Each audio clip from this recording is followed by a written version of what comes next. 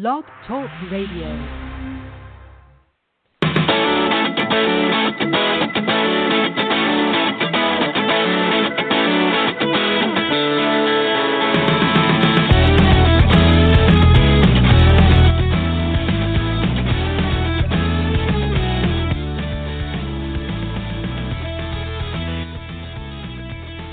Hi, and welcome to our latest Outsports podcast. It is mid-February, week after the Super Bowl, and Jim, the Super Bowl was Sunday. It's Thursday. My voice is still not recovered. I don't think I've screamed as much as I screamed in that fourth quarter, maybe all my life. That was a lot.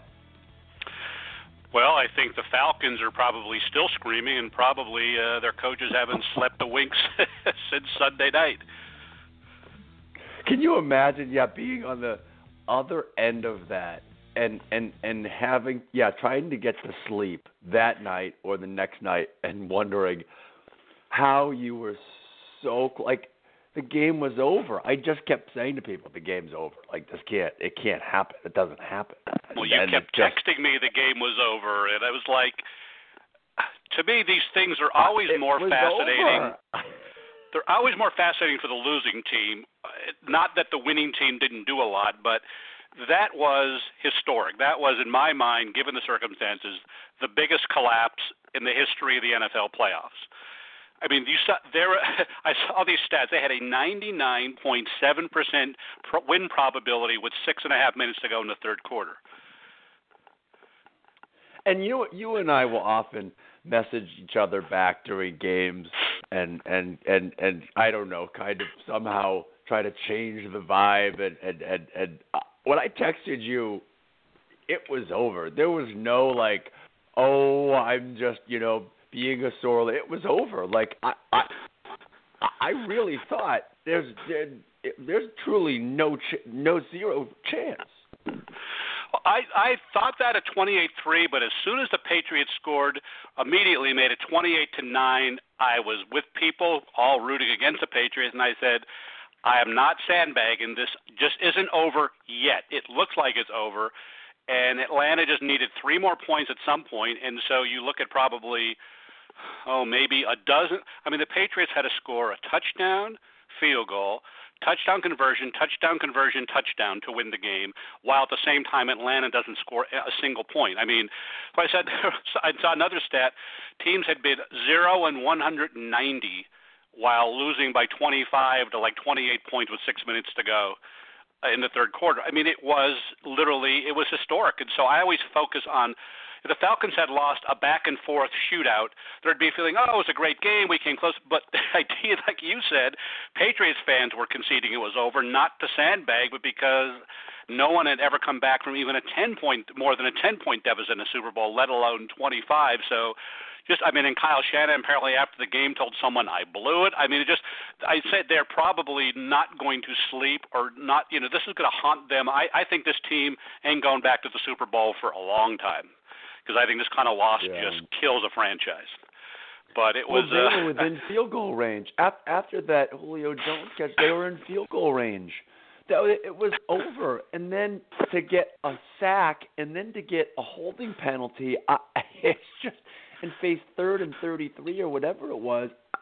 How do you not hand the ball to a guy who's averaging 7-8 yards per carry, and instead you're dropping back and throwing the ball? Like, that's bizarre. Well, I mean, does Bill Belichick have some kind of ESP mind control that he gets into these coaches' heads and says, why don't you do the thing you shouldn't do? Why don't you throw a slant pass at the goal line when you have Marshawn Lynch in the backfield? Or if you're the Panthers in 2003, why don't you kick the ball out of bounds to give us the ball at the 40-yard line in a tie game? And why don't you just, why don't you go back to pass twice when all you need to do is, they actually could have taken 3 knees and probably made the field goal because Brian hadn't missed from that range. Right. Punishing that they did all these things that football 101 would say you simply don't do, because a field goal was as important as a touchdown in that circumstance. It wasn't like they were only up by 3 or 4. I can see, okay, you got to play for the touchdown, but it was astonishing. I just wondered, does Belichick get so in their heads that, because apparently there was remember Marty, the Chargers lost that game to the Patriots in 2006, where Danny Tomlinson touched the ball like twice. Apparently someone brought up an old anecdote where Marty going, I'm going to be aggressive today. I'm going to be aggressive. I'm going to show these people I can be aggressive. And it's like you even said then, he got away from being Marty Ball for the one game he should have been. So whatever, it was astonishing. And if you had bet, I think you could have bet in real time. If you had bet the Patriots to win the game with 6 to go in the third, you probably could have got 500 to 1 odds or something. It was just pretty. It was amazing. But yeah, you can see Dan Quinn is probably going to have a lot of sleepless nights. The Falcons coach. Well, he can. And he was a defensive coordinator when the Seahawks lost on that interception to the Patriots. So this is 2 absolutely heartbreaking losses for one coach to the Patriots in the Super Bowl. I almost feel bad for the guy. Yeah, well, and I had taken the Patriots to win the game by 6. I said, oh, what a genius, but it certainly wasn't the 6 the way the 6 I thought it was going to be. I didn't think about it until the next day. I won the dinner pool. Yeah, you did. This season-long bet that Jim and I have had for, I don't know, this was like year 21.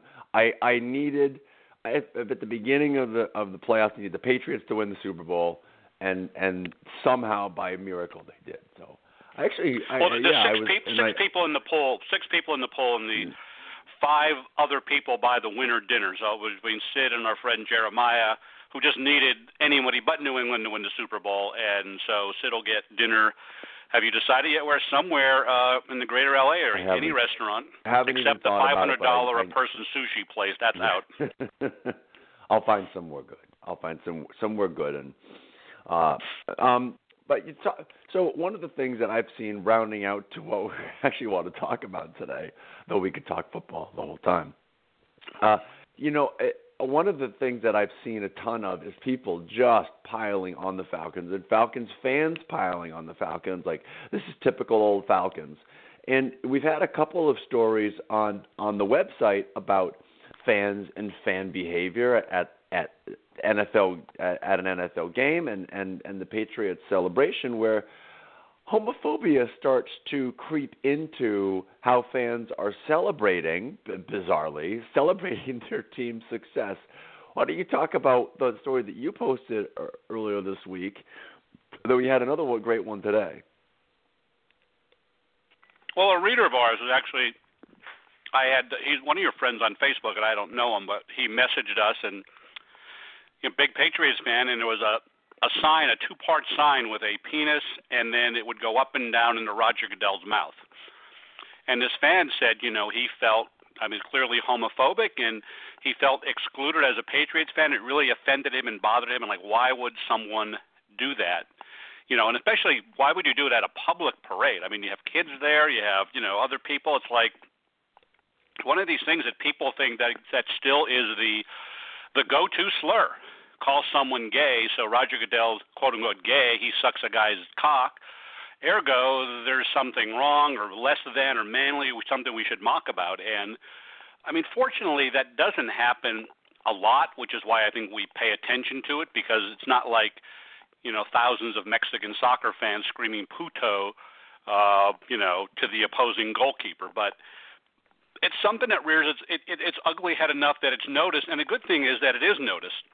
So I thought this Patriots fan's reply was really good, because I asked him why it bothered him, and he said because he felt excluded. He felt excluded in that area by that person, from what should be a celebration that unites everybody who's a Patriots fan. And then you had one today that was sort of a more of an uplifting story that sort of tells the other side. Well, it's the same thing kind of that you just shared. It's just the gay fan took it another step. And so Paul Gorell, who's written for Outsports before, he's a lifelong New York Giants fan, hadn't been to a game in 20 years for various reasons. and went this past season, and in the middle of the game, as the Giants were winning, a fan behind him started yelling gay slurs at the other team. And he heard it once, he heard it twice, he heard it again. And slowly over the course of the game, as you do with fans of the same team around you, they end up starting to high-five and talk a little bit about the game and about the team and share their fandom together. And what Paul did differently is that he at the end of the game, he said to this guy who he had then created a rapport with, I'm gay, and you were using this slur, and that really bothered me. And the guy, Paul said, the guy's mouth just dropped open and was just effusively apologetic. Yeah, and this is kind of the thing that I wanted to talk about.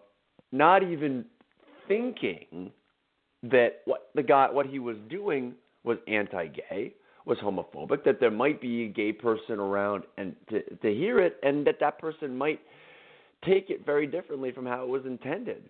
And you wonder in 2017 or 2016 how somebody could use homophobic language or a gay slur and not realize that somebody around them might be gay. And I wonder if these fans even connect that word to homophobia or to gay people. Well, it seems that in many ways they don't, because when they're confronted with it, like Paul confronted this fan, there's almost this realization that, what did I just say? And actually, the way Paul told it, the guy almost seemed unaware that he had actually said it, which tells you how unconscious it is for a lot of people. They just say it. That's their slur of choice. I know men will do that when they'll use sexist terms, to describe another guy. And it's almost like they don't realize that it's sexist. They'll call someone you're a little bitch or something, which is feminizing them. And a woman could, women can say, hey, what, why are you using that word? That's offensive, and guys just say it. But I think in Paul's case, what I liked is the fact that I think I probably would have turned around immediately and said something to the guy, and maybe escalated something. And Paul just kind of waited for the right moment and already sort of bonded with the guy, which I think made the shame this guy felt for saying it even more powerful, and probably, the quintessential teaching moment. Like, he felt embarrassed. There was this guy he was celebrating with, and he had insulted him unknowingly. And, Paul didn't get in his grill and start a fight. It was like, I was offended by that. And so I thought that kind of response was actually very unique, because he wrote it very well. And I didn't know what the punchline was going to be when I was reading it. Was there going to be a confrontation in the parking lot? And then the way it ended, it was like, oh, this is really kind of cool. Yeah, well, it is amazing to me. The power, instead of using anger, Paul used the power of empathy, and he could have stopped the guy and turned around and yelled at him and told him how wrong he was, and instead he just shared how what the guy did made him feel bad, and it's just such a great reminder when we're trying to tell people what they should and should not be doing, the difference between bringing somebody in and lecturing them, lecturing the team or the coaching staff or the fans about what they should be doing, and this is sexism, and this is overt homophobia and heterosexism and blah, blah, blah, and going through the slides and explaining things. And when you just have an LGBT person sharing the power of what these kinds of things mean to them and what it makes them feel, because usually I think the person doing the things, like whether it's Kobe Bryant or Andrew Shaw, they are just lashing out, and these are the words that come out. But what gets heard by the LGBT people is, I hate you. And so I do think there's a huge disconnect between what the person is saying and what is in their head about what they're saying. Well, I think Andrew Shaw's an interesting one. The NHL now is going to have an LGBTQ ally, I believe, for every team in hockey. And Andrew Shaw is the ally for the Montreal Canadiens. Well, Andrew Shaw got fined and suspended a game last year with the Blackhawks in the playoffs when he called a referee or yelled faggot towards a referee and got penalized for it. And he genuinely apologetic afterwards. He met with Chris Hines, the beat reporter for the Trib, Chicago Tribune, who's openly gay, and Chris said, it really seemed very heartfelt. And yet we have gotten, at least on Twitter, people critical of Andrew Shaw saying, that basically you use that word once, you're not allowed to call yourself an ally. And I think that at what point do you sort of accept that people can change or can learn from things like that? And Andrew apparently volunteered, like this is what he wanted to do. So I think these are the kind of people we should accept. Well, this doesn't mean you endorse what he said, but this idea that, if someone says something like that once, they're dead to you forever, to me, in this case, is kind of crazy, and yet people tend to get that certain victimization or offense at that. And I would think, hey, it's great that Andrew went from being someone who would yell faggot during a playoff game to someone who now is the designated sort of ally for LGBT people within, sort of within the Montreal Canadiens. And I would imagine this would probably mean doing something, speaking or whatever. Mm-hmm. And I think sometimes it's no more powerful thing than to hear people who were once sort of, the oppressors sort of recanting and telling their stories. And I think in this case, I applaud the fact that Andrew's the ally, not that, the NHL should never have picked him, because he did, his apology was genuine. It wasn't a non-apology apology, and I think we should welcome people like that, because at least in the area of, of gay issues, we think people can change. People have been, sort of cultural, it's culturalization to sort of brought up that is the default word you use, queer, faggot, whatever, and you do it almost without thinking. And then when you're confronted with the reality of it, people can grow and change. Joe Thomas, the Browns lineman, who told Jeremy Brenner that things have changed 180 in NFL locker rooms in the 10 years he's been in the league. That should be applauded, not sort of condemned like some people are. Yeah, well, and again, it all speaks to what is being said being different from what is received, and I think you mentioned it before, the puto chant that Mexico fans often use, and now fans from other Latin American countries are using. Puto is a gay slur. It is likening. It is using gay sex to demean somebody, and people say, "Oh, well, they don't mean it as a anti-gay slur," but that's how it's received. Whether that was the real conscious intention or not, that is what's received. You are subconsciously, at the very least, likening this person to weakness using a gay slur to do it, and I believe, I didn't used to believe, when Kobe Bryant used a gay slur, I didn't believe for a second that he didn't realize what it was, his connection to gay people and gay men. But now I do believe that these people use these slurs not even thinking that it has some connection to gay people and gay men, and that the message received might be completely different from what they're trying to say. But now I do believe that, but it's not an excuse. Like Andrew Shaw didn't say, well, I didn't mean it that way, the way Kobe Bryant did. He immediately, I think he didn't realize he got caught or didn't realize what he'd said. But very quickly he said, wow, I really screwed up. I really learned that this was a screw up.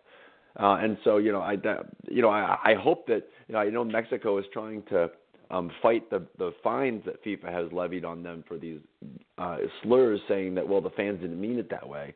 But it doesn't matter if it's meant that way or not. That's how it's received, and that's half of the message is how it's received.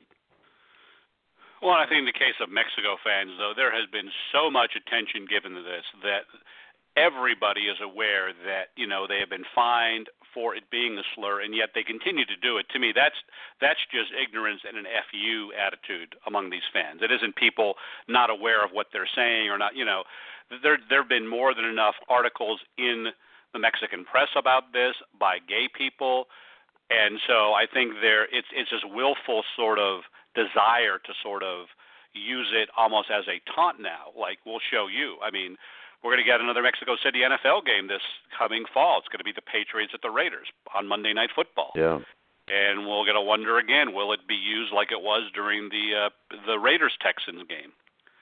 So it is one of those things that I have no sympathy for the Mexican fans who claim, oh, we didn't know or whatever, because it's been in the news for, God, at least since the World Cup of 2014, so we're going on 3 years now. But in terms of the locker room or in fans, I do think that individuals can learn from it, and a lot of times it is almost unconscious. I mean, we had a great column about a month ago by Tony Cavell, who's a Penn State water polo player as a freshman, but he wrote about all the times he heard the word faggot in the locker room in high school, and it was just like all the time. Even when he came out as gay, he would still hear it. He would always challenge people, and he wasn't excusing as much as it was like these kids had just been bred. That's the word they use almost involuntarily then. And the attitude did change over time, but it was like he would just look at them like, how ignorant can you be? I'm standing right in front of you, and you can't even use that word.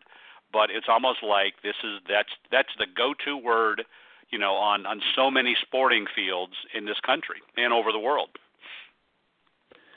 Yeah, well, and what I appreciate, and coming around to another whole group of stories that we had this week, is that despite hearing that language, we keep having LGBT people in sports coming out. We had a story of a swimmer and surfer, and then we had the story of a college football player, and then we have today the story of a college baseball manager, and two of them in Hawaii, which is kind of interesting. And despite hearing all this stuff, these people just keep finding the courage to come out and seeing that the language that they heard in the locker room and the language that they might have heard from the occasional fan and all of the messaging that they've heard about how sports is a broken, homophobic place just keeps being not true. Like, it's funny, the last couple of weeks we've getting DMs on Twitter and the occasional email saying, you all need to stop painting the sports world as a welcoming place, because it's not. And we keep saying, okay, well, we get that there's language going on. We get that that's happening, right? But show us where LGBT people are being kicked off their teams, are being marginalized by their teammates, aren't being supported by their coaches, because we have hundreds and hundreds and hundreds and hundreds of examples of when people actually come out and are their true selves, they are supported. So it really is when people don't think that anybody's in the room, or they're just not thinking that they do these things, but they ultimately do support LGBT people in sports. You can't say they don't anymore. Well, we find these stories all have such a common thread, and it is what might be called the internalized homophobia that so many people are raised with. Religion is a big factor, and the coming out process. And it's that accepting yourself is 90% of the battle, because that's what so many of these stories are like. They did not experience in anything negative while they were before they came out, but they perceived that it was going to be negative. In the case of the surfer, Nick, it was like the religion, was constantly beat into him. You're evil, you're going to go to hell, you're going to, that it just was relentless. And for other people, like, the football player, Kyle, it was like he didn't know any other football players who were gay until Michael Sam came out. So a lot of it is having to accept themselves first, and then when they do it, the reaction is universally been positive. So it's getting past the internal hurdle that is the biggest battle. It's not like Nick, the surfer swimmer, was being taunted or being, bullied for being gay. It was simply he assumed that he would not be accepted, and it's not been the case. And, then Kyle told us and Nick told me that the reaction, of course, to their stories is overwhelmingly positive. They're blown away. Nick said he hadn't cried in so long from just being emotional. And Kyle saying, he hopes it makes a difference. That breaking through their own inner struggles was, I said, 90% of the battle, because in general, you are going to be accepted these days. And none of us is denying that there's homophobia still, or that it's still not easy for people in many areas, because we have nobody other than, in the four big pro sports, nobody's out. But that constantly these people do it, and they're surprised that, the world didn't end. What was I was all hepped up to have all this thing, and it was kind of like, Yeah. it was a non-story to people. And I think that's the issue. That's what we're trying to tell people, that the ground has shifted. Yeah. I think that's been both of our messages for the last couple of years, that this homophobia on the surface that you hear in the locker room, or that you might hear from a fan in the stands, or that you might see in a sign at a Patriot parade, that does not reflect the heart of sports. It doesn't reflect the heart of athletes and the heart of fans. It's dumb. It's sophomoric and dumb and stupid. And I certainly every once in a while words come out of my mouth that I'm like, wait, I don't. That's not exactly what I think. I said that wrong. I worded that wrong. That was just a bizarre emotional reaction. And I mean, I'm not exactly screaming slurs about anybody or at anybody, but sometimes we just do things and say things that just really don't reflect them. When we take a step back from the emotion of a moment, and we think about what we just did or said, we realize, wait a second, that's not what I think or how I feel, and I need to really rethink how I react in that moment. So I appreciate that's what some of these fans are going through. It's just, the emotional reaction of a team throwing an interception, or a team winning a Super Bowl, or it's just stupid things, and sometimes we react in really stupid ways that just don't reflect how we really feel. Yeah, and again, it doesn't. We always get criticized that we're trying to paint this Pollyannish view, and we don't. We both are bummed out that there's nobody in the NBA, NHL, Major League Baseball, or NBA who's gay. So we're not denying that there's still clearly an issue, but the ground has shifted. Attitudes have changed. There are, maybe the homophobes are now silent and they're not voicing their opinions, but that in and of itself is a victory, because it used to be accepted to be publicly, there was literally a boys would be boys thing. Remember Michael Wilbon of ESPN, who's now, very, pro-gay, years ago during something back in the early 2000s, basically dismissed some comment Michael Jordan made, like, oh, that's basically just locker room talk kind of stuff, and it was accepted. That's not accepted anymore. No one thinks that's okay or cool, which is why you don't see it nearly as much on social media, because they know there will be a blowback.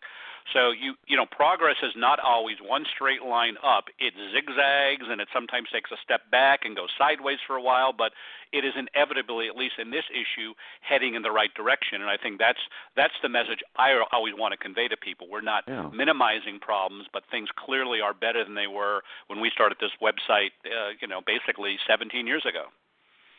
Well, and frankly, nobody sees all the stories that we see. I mean, you and I see every little nugget that comes out about LGBT athletes, and we write about the bad and we write about the good. It just so happens that the good, as far as people coming out and being accepted by their teams, so overwhelmingly in a tsunami style outweighs the bad. And we talk about Tony Dungy, and we talk about Curt Schilling. We talk about the negative.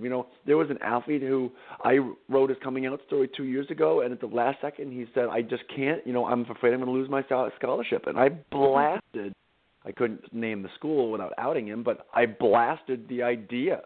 And so we don't shy away from sharing the negative. It's just there's not a lot of negative. And, people thought, well, this sport's different and that sport's different.